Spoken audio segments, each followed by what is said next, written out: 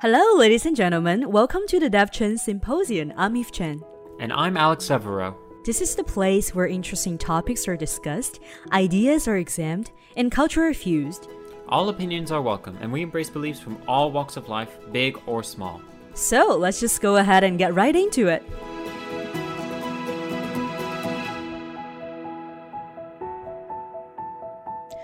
Hi, ladies and gentlemen. Welcome back to the DevChen Symposium again. And I hope everything is doing well and then being safe because the COVID cases are rising, ladies and gentlemen. It's an incredible thing. Of course, the United States does have a very large population, and a lot of people are probably sick of all this quarantine stuff. And it's only natural that the COVID cases will rise. But still, everyone, wear your masks, use your hand sanitizer, be smart, and just use common sense. Try to avoid this virus as much as possible. Definitely. And I assume everyone is still doing Zoom meetings and companies related everything through virtual. So there are a lot of communication is so crucial for, virtual working environment. And this week we're going to talk about in an organizational setting, when to speak up and what you choose time to speak up and how you do it. Now, speaking up and when you choose how to do it, we're going to be approaching it in sort of a two-prong approach. On the one hand, it's the psychology. Sometimes there are many different factors that would cause a person to be a little bit silent. These have something to do with experiences, sociological experiences, psychological makeups, and schemas. The other hand, it's also training your voice to be heard, so to say, and training your voice to be loud, and training your voice to really have resonance so that when you speak, people will hear you. Yeah, as a matter of fact, I think there are a lot of professionals told me that if you do have a really convincing voice, then the likelihood you will be heard is actually way bigger. Absolutely. Yeah. It's very true also in theater as well. A lot of actors and actresses have to have very particular voices. They have to have very resonant voices. And also, this is a sort of like a little tip that I heard from a man named Brian Blessed. I just watched an interview with him before we got on this podcast, and he said that the key to a lot of Shakespearean acting is to wet the lips and the tongue, because a lot of the old-fashioned Shakespearean actors would have to stop productions because their tongues would stick to the roof of their mouths, or their tongues would stick to their lips and they wouldn't be able to speak. And of course, there are so many techniques involved in order to, practice how to voice yourself, how to express yourself with a specific pace and tone in order for the audience to hear you perfectly and clearly. Because human beings, we're emotional beings. So a lot of the thing that we visually see or we verbally heard or we directly get projected will really make a big difference in what specific information that we actually receive. Very much so.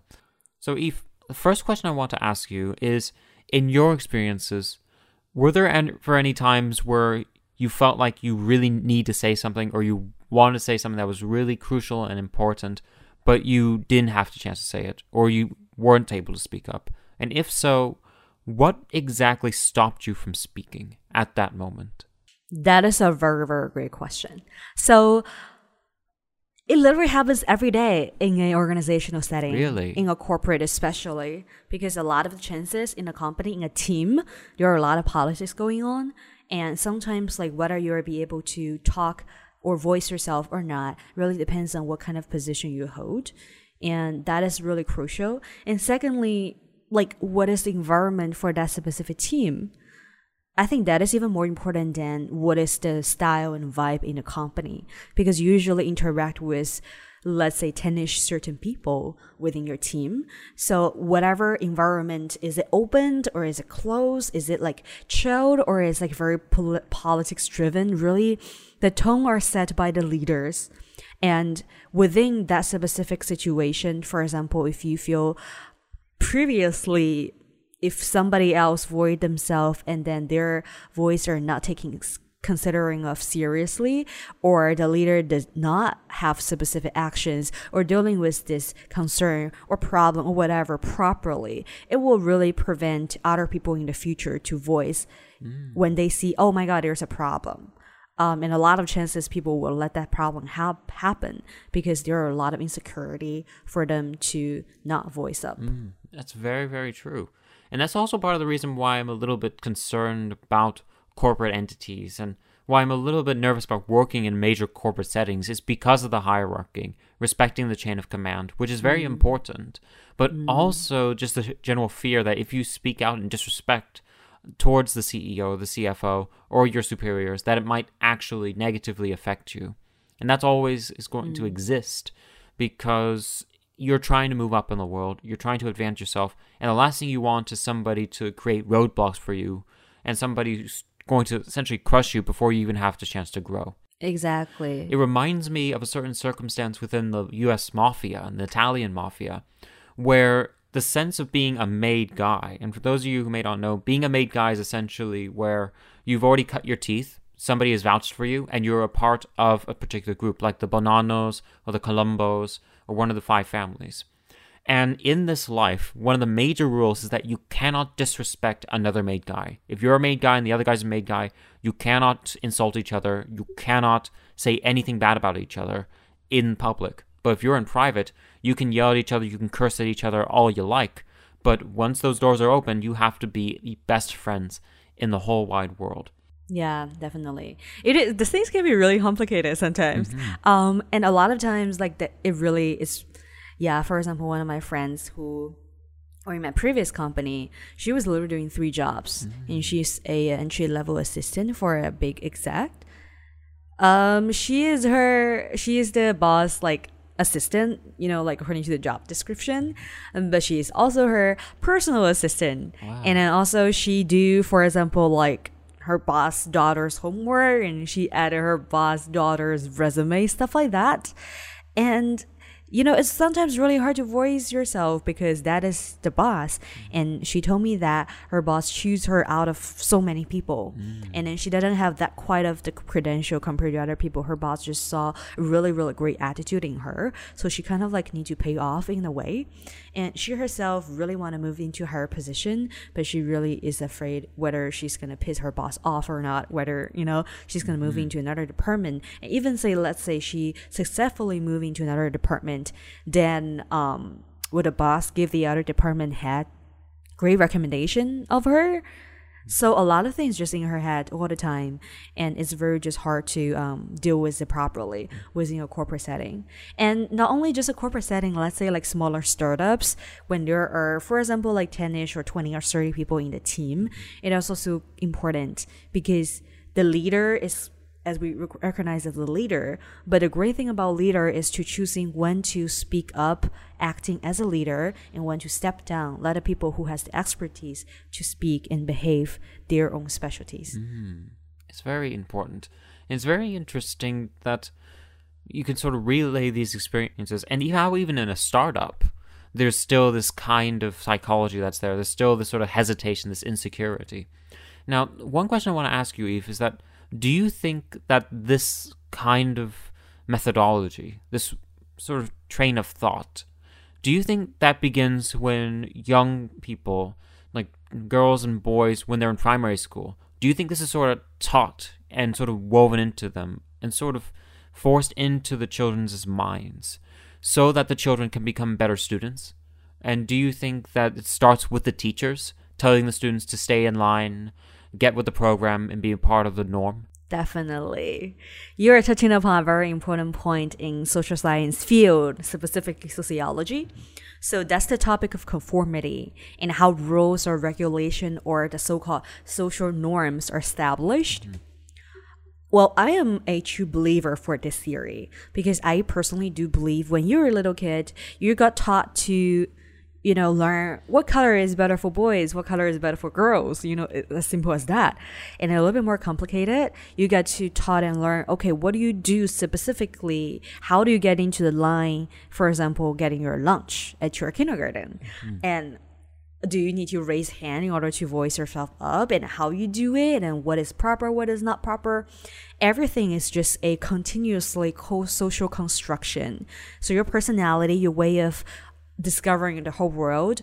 You know, as psychology speaking, like the first two stages in your teenage year is the years that you really adapting and simulating to the whole society, and you got pulled upon so many social norms, so many regulations and rules or whatever, that you kind of just have to behave, and you do it anyway because you say what other people, you do what other people told you to do, or your parents, because they're kind of the authority, you know, without knowing, oh, there are more authorities.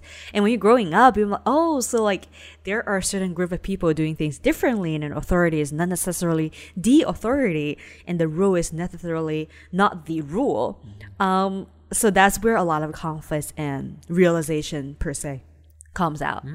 It's very interesting. And well, this is one of the amazing things about you, is that you're able to bring in sociology and theories of conformity Every single time. Well, almost every single time. And it's just very wonderful to learn. And it reminds me about a very basic fact, that people who do not conform and people who try to adopt their own identities, they end up being vilified at the end of the day. They end up being turned into bad people.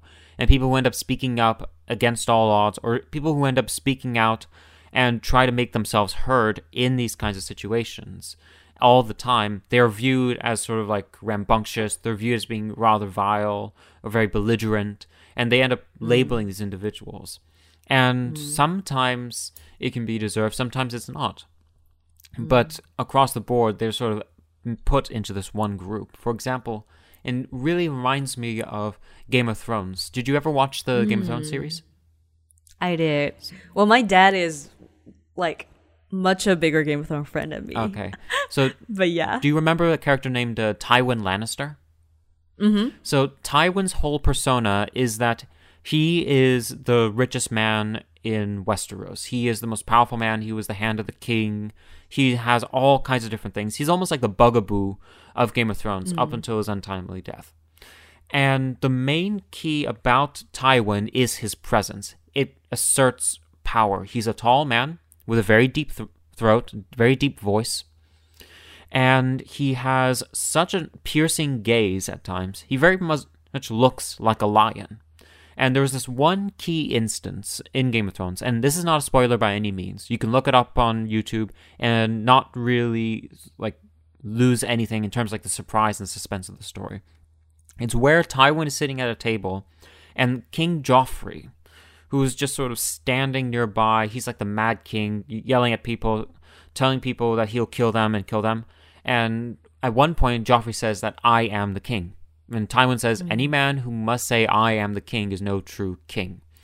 I'll make sure you know that after I've won your war for you. And then Joffrey starts railing on Tywin and everything, but all Tywin has to do is give him a look. And he's looking Joffrey in the eye, and he's unblinking, and keep in mind, Tywin is sitting down at this point, and Joffrey is standing over him. But because Tywin is looking at him and he's not moving, he ends up saying a very particular set of words. And he only things he says, and that commands the entire room. He says, "The king is tired. Show him to his chambers." And Joffrey is escorted out of the room.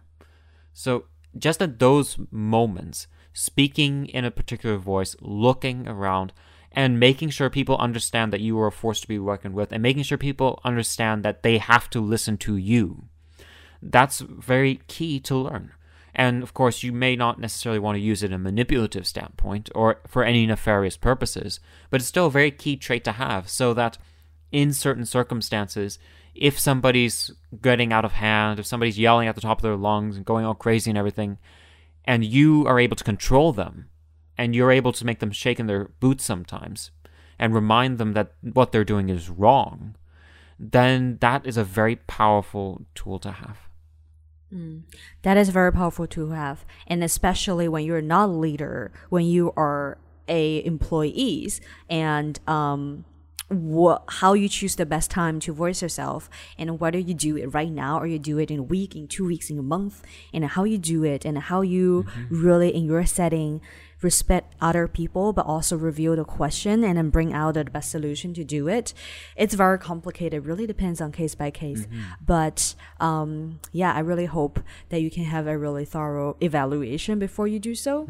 And going back to a lot of conformity, there are also historically experiment and also theory related to it. For example, like diffusion of responsibility, which is essentially, you may think, oh, you know, other people may do it, and other people may think, oh, other people can do it, and then at the end of the world is nobody do it.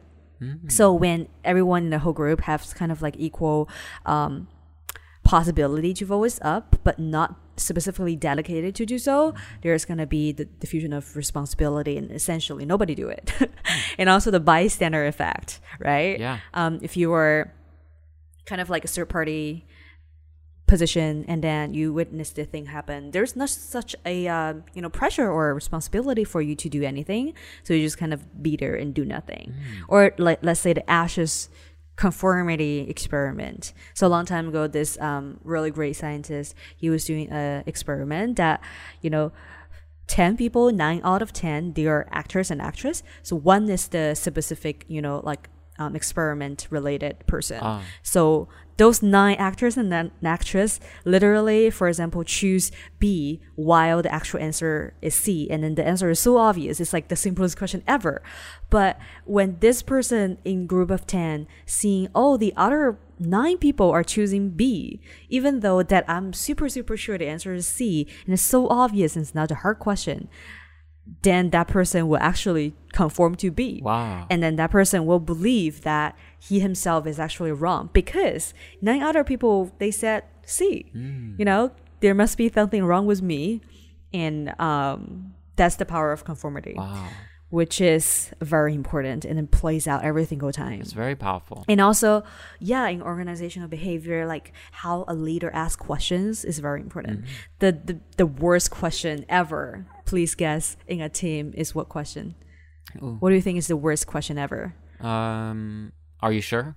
No. Well, that's also not a good question. But I will say personally, I think the worst question ever is, do you have any questions? Ooh, that is a bad question. And guess what? That's silence. Yeah. Because the time span between, after you raise that question and somebody need to take the lead to accept the silence. If there are 3 seconds silence and somebody jumps in, psychologically there's a huge burden, to disperse this huge silence on, let's say, in front of the whole entire class. Me personally think it's better for a leader to phrase in the question like, is there any concern that I haven't been discussed before? Or is everyone clear about the requirement, responsibility? Or is there something that I need to clarify further? I think those will easily, set up a really positive and low pressure going inside budget way to kick off, whatever concerns people have in their mind. Oh, man. That actually reminds me of a very particular instance. When I was taking Talk about it. I'm curious. I'm going to talk about a sociology course that I took called Sex and Gender. It was all about gender history. Oh, you took Sex and Gender? Yeah. I didn't know. Oh, yeah. Wait, it was which professor? I forget his name, but he was like a tall fellow with like curly gray hair, big beard, and glasses on. He always laughed in a particular kind of way. It was almost like I really would have to say it's like a woodchuck or like a chipmunk who's just like, and just laughing like that. Wow. And essentially what would happen is we would do the readings, we would do everything that we needed to do in terms of like homework and papers and everything. We'd go into the class. First thing he would say is, questions, if anyone had any questions. And we always had to have questions on hand. So we go inside, first couple of days or so, he would ask if anyone had questions, and everyone would be silent. Then at a certain point in time, I realized that the more we asked questions, the more time he would take to answer them. And if he answered them a lot, sometimes, because we would have to take a quiz every single day we would go into class. And one thing that would always occur is... So there's no time to take the quiz. Exactly. Is that what ended up... So what I did, I would always be the first person to ask questions. So I'd be asking 2 to 3 questions, sometimes 4 questions in a class during one sitting. Everybody else would just have 1 or 2 questions. And next thing you know, class would run out of time. We wouldn't have to take the quiz. And he would end up having to push the quiz, push the quiz, push the quiz, push the quiz. And I think at one point it was 2 weeks since we had our last quiz. Oh, wow. Yeah. Lucky you guys. Yeah, but it was actually really nice at the end of the day because he was one of those professors that didn't believe in conventional grading systems. He would always grade on a curve. So if you scored, I think it would have to be, there would be 2 graded papers, a midterm and a final. If you got a D on the midterm, an F on the paper, a 30 on another paper, and like a 40 on the final, you could still end up with a C. Because he ends up grading on such a curve so that the lower you go, the higher your grade will end up being, or the higher the curve that you'll end up getting. So I ended up getting an A in the course, but I ended up getting like C's and B's and D's and things like that. Oh, wow. But it really depends on like whether the people in the class really grasp this material, right? Definitely. And I personally think, related to our topic today, this specific instant, like he actually provide a, pretty healthy environment for people to voice themselves and ask questions.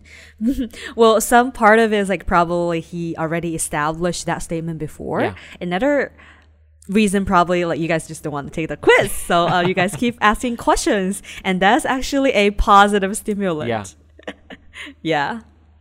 You're probably not the only one. I promise you. Yeah. But yeah, that's a wonderful thing I have to say. It's just being able to ask those questions and being in an environment where you can ask the questions. And also, this is another hesitation that people have, is just like asking the questions and being afraid that they'll end up looking like a fool. It's just asking a question and being afraid that the question, somebody might say, that's a stupid question or something like that. That's a really big concern. So continue with this topic. Let me ask you. So what other feelings, like emotionally or rationally, that we will have if you were debating like, oh, should I voice myself? Like, should I reveal this problem or should I ask this question? Like, what specific emotion related stuff that you will have in mind at that moment? Well, I guess one thing that may come into my mind, and this is just from being in school and doing things of that nature, is seeing what your friends would do. Because if your friends don't speak up, chances are you won't speak up because you trust your friends to be of a particular conformity nature. Right here. Huh? Conformity right here. Exactly. Well, it goes even deeper than conformity because friends are people outside of your family that you trust. They're people that you share a social bond with, an intimate bond with. And if they're being quiet, you feel like you should be quiet as well because you trust that the way they live their lives is the kind of life that you want to live for yourself. And also, when maybe if you're looking around the room and you're trying, and this goes back to like visual indicators a little bit, or maybe just like sociological indicators. If you're talking to someone who has a similar background to you, whether you come from the same city, or maybe you come from the same place, or your families come from the same place in the world, or maybe you both enjoy a certain kind of food or something like that, and you connect with someone, or you see a person across the room and you know who this person is, and you rely on them and their behaviors, and you take their cues from those behaviors. If they're being quiet, you will be quiet as well. Or maybe you just hear this reputation of the boss being this sort of like angry person, somebody who's very hot-tempered, very impatient. He enters the room or she enters the room. It could be either way in this case. Like the certain boss will enter the room and they will say certain words and say certain things, and you will be automatically afraid to speak because you're afraid of just making sure the volcano will burst. And it's in those certain circumstances where you're not really sure what the boss is going to be like. And this is where it goes back to a famous quote by Orson Welles that says, ignorance is the ultimate authority. Because just through sheer dumbness, you're able to do things that nobody would ever conceive of because you just don't know what will happen. And there's this wonderful story from a man named Mel Brooks, who made all kinds of films like Blazing Saddles, The Producers, for Young Frankenstein. He's a very funny guy. He worked for a company called Columbia Pictures, which was run by a ruthless man named Harry Cohn. And Harry Cohn was just one of those people who was yelling. He was just like very angry. He would snarl at people, yell at people at the top of his lungs. And Mel had no idea how Harry Cohn would behave. So he gets hired as a screenwriter to work on a couple of pictures. He was working with his best friend there. Next thing you know, he sees the office of his best friend getting scratched off. He sees the nameplate getting replaced. And he approaches his best friend. He's just like, hey, man, what's going on? And his best friend is going, I don't know. So they approach the guy who's scraping off the name. And it's just like, hey, what's going on here? Isn't he working here? And he says, no, he's not working here anymore. The head fired him. And they didn't even tell the best friend of Mel Brooks. And Mel is just sort of standing there going, they just fired my best friend without any warning? Well, this isn't going to fly. So he took all the names on the floor that he was on, swapped them with the names on the third floor, and took the third floor names, swapped them with the second floor with the first floor. And there was utter chaos. But then what ended up happening was Mel's boss essentially walked into his office and they said, Mel, you were seen. The janitor saw you. So they took Mel into the office of Harry Cohn, and the boss of Mel Brooks, trying to protect Mel Brooks, starts talking to Harry. He's just like, Harry, Mel is very smart. He's a bright kid. We can make so much money off of him. Please don't fire him. And Harry said, I'm not going to fire him. Who said anything about firing him? I'm not going to fire him. I'm going to kill him. I'm going to kill him. I want him dead. And the thing about Harry Cohn, though, is that he had connections in the mafia. So if he said he wanted somebody dead, Mel Brooks would have You'd better take dead. it seriously. Yeah. And Mel said, well, I'm sorry, sir. I didn't mean it like that. And Harry said, oh, sorry? Well, you're not just going to be sorry. You're fired. How's this for a joke? You are finished. You're never going to work in Hollywood again. But turns out Mel Brooks had a very wonderful career in Hollywood after that. And he ended up working for another studio and he made all of his films. But it's that kind of attitude where you're not really sure what the boss is going to do and you end up doing these sort of things. And then when you finally realize it and you just sort of think to yourself, okay, well, that's just one guy. He's not as mean, snarling as anybody ever really told me about, if anybody ever told me about him.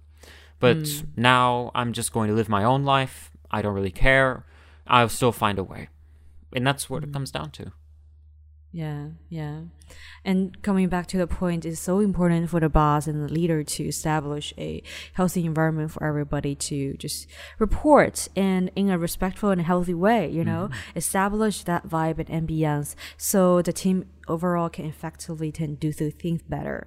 And I remember in our class that we took all together, Roger, I remember the first day of class, he said, ask question and there's no stupid question, even though the question could be stupid, but it's not stupid to me. Yeah. So in that way, you know, like the first day, the leader said something, announced to the whole class what his standard is and whether he's open or not for everyone to voice themselves. If there's a problem, then speak up. If there's a question, then ask. And if you see something wrong, then, you know, point it out. Yeah. Definitely. Oh, but you know, I wish there were more professors like that at NYU, and I it's just know. like a complete wash. I remember in freshman year, I had this one professor who was my writing the essay professor. You couldn't tell whether it was Christmas or Easter, day or night, by the way she was talking about her assignments and everything like that. She was a really nice person at heart. She really encouraged people to write, but I just had no idea how to write the essays that were there. And I couldn't take notes in the middle of class on my laptop. She said, no, you can't take notes on your technology or anything like that. But I personally needed it because I had Moses Center accommodations. I pretty much said, well, I need the laptop. That's how I take notes. But for some reason, because I was a freshman, it was like fall semester freshman year, right out of high school, I just didn't know how to tell her that. And at a certain point, it sort of got to the point where I ended up getting D's and F's on the papers and the assignments and everything. How? And I just couldn't write the essays and the work, but I didn't know how to approach it. You're a writer. Yeah. And that was the crazy Wow. thing. And at the end of it, I ended up getting a C. But on final day of class, I ended up writing anonymous questions just like, so if a student had a Moses Center disability, would you be able to conform to it? And she ended up reading the questions just like, yes, absolutely. But you have to be able to tell me about this. Somebody should have told me about this and everything like that. But she didn't know I was the one that wrote it. But I'm just sitting there going, well, 4 months had just gone by. I could have told her at any point that I had Moses Center accommodations. But why the heck didn't I do that? But yeah, at the end of it, I ended up meeting another, I think it was a young woman who was in that class with me. And I ended up seeing her at the Fresh & Co. right across the street from Tish. And I ended up talking with her. It's just like, hey, how you doing? Good to see you. And I ended up asking her, well, how'd you end up doing in the class overall? And she said, well, it was a pretty fun course. I ended up getting a B+. And I said, well, I actually ended up getting a C. I'm not sure if I had the same experience as other people. She just looked at me with the biggest, widest eyes. And she was just like, how did you get a C? She's like the easiest grader. She's like the nicest person in the world. I'm just like, oh, I don't know. That's just what happened. Wow. Yeah, people's standards are different. That's what I learned Yeah. across so many different experiences, either in school, either in my work, or either in the creative industry, or, wherever. It's just, yeah, there are a lot of people over there, and then people can surprise you a ton. Oh, yeah. So yeah, establish like the common ground for everyone, like feeling comfortable at least to jump in and say something. Like being open is just so important. Definitely. All right, so let's talk about methodology then after we discuss the why and how and theories and all that. So for me specifically, I will give myself a matrix, to be honest, in order to evaluate, because things can be different according to a lot of organizations or team or whatever situation that you are going on. Absolutely. So for that specific instant, that conversation, if you're thinking about it, oh, should I have it or not, then pull up a matrix and then like divide it into 4. And then on the XY zone, it could be the advantages and disadvantages. And then you can probably lay out, for example, what is the advantages for having that conversation right now? What is the disadvantages for doing that? And also, what is the advantages for having that conversation in the future? And what is the disadvantages for having that conversation, for not having that conversation in the future? So in that way, you kind of like just write out your concerns. And then there are a lot of elements that you probably wouldn't immediately think of when you're intuitively making your decision. But when you write everything down, you can clearly see. And if there are some time pressing situation, you probably should take care of it right now. And if let's say, if you're saving your voice for the next whatever big conversation you want to have, for example, today you see there's a problem going on with your team, but you want to save up your voice and credentials for next month if you want to have a race. So you probably sometimes you choose shut up this time because you want your voice to be clearly 100% heard next time. Absolutely. When you have a even bigger problem to address. So like things like that, you really have to think everything through. And again, I will say every situation is different and really depends on how open and how welcoming your team environment is. So yeah, make that decision yourself. Definitely.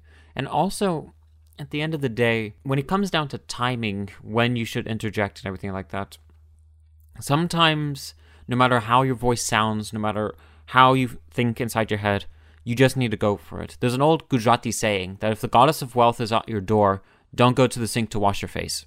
Say it right then and there, greet it right then and there, and pursue it. And also in terms of improving your vocal qualities, because as much as you can choose the right moments to speak, you also need to have the right strength of voice and the right sound of voice so that when you speak with essentially a volume and with a timbre that demands people listen to you. And one basic key that you can definitely use, and this is all discussed in a TED Talk actually, the art of speaking to be heard. And one thing you can definitely do is roll your tongue a little bit. If you can't roll your tongue, then just practicing ba, pa, and ta. I'm not sure if the microphone was able to pick that up, but basic B's, P's, and T's, as well as saying your R's, your S's, and also just essentially working on developing your deeper tonalities. And also, this is a very important key to learn, is that when you're trying to speak in conversations and there's a lot of loud noises, you need to raise your voice, keep it loud for a very brief instant, and just really make it known that you're trying to say something, and then immediately afterwards speak in a regular tone. What that does is that people hear the louder tones, they're jostled by it, but if you continue speaking at that louder tone, you won't be able to sustain it, so to say. But when you speak at a regular tone, you still have the same impact as when you're speaking with a louder tone. And so that way people will listen to you, people will hear what you have to say. And one example of this in film is in Lincoln, when Daniel Day-Lewis's character is talking to the members of the cabinet, and he's saying, a house divided against itself cannot stand. And he just gets really loud at one point, he bangs the table, but then he speaks in a very calm manner, and he's pointing at everybody and addressing everybody within the room. Definitely. Those are really, really important techniques. And the more you do it, the better you're going to be. So exactly. Practice can always make things better. Yep. And practice is never enough. So there are more stuff, more things, more challenges that you just don't know what to do. Absolutely. But the thing is, whenever you face it, you figure it out. And if there's some variation happen, you figure it out again. Yep. So that's how you do it. And that's what's your approach. So as we approaching the end of the episode, I hope today's discussion which is meaningful to all of you, and I hope that really triggers some of the thinking and then maybe some feedbacks or like maybe some relative experience that you have before. So feel free to share everything with us and then tell us what's your story about. What is the time that you were afraid to speak up and how you speak up and whether you did or not did it. Yeah, you can feel free to shoot us a message on Facebook, Instagram, or essentially any kind of social media platforms. We're pretty much everywhere at this point. You can also listen to us on SoundCloud, iTunes, and Spotify. We look forward to hearing you tune in next week, and we look forward to hearing your responses. Have a wonderful day. Have a wonderful day, everyone. Bye-bye.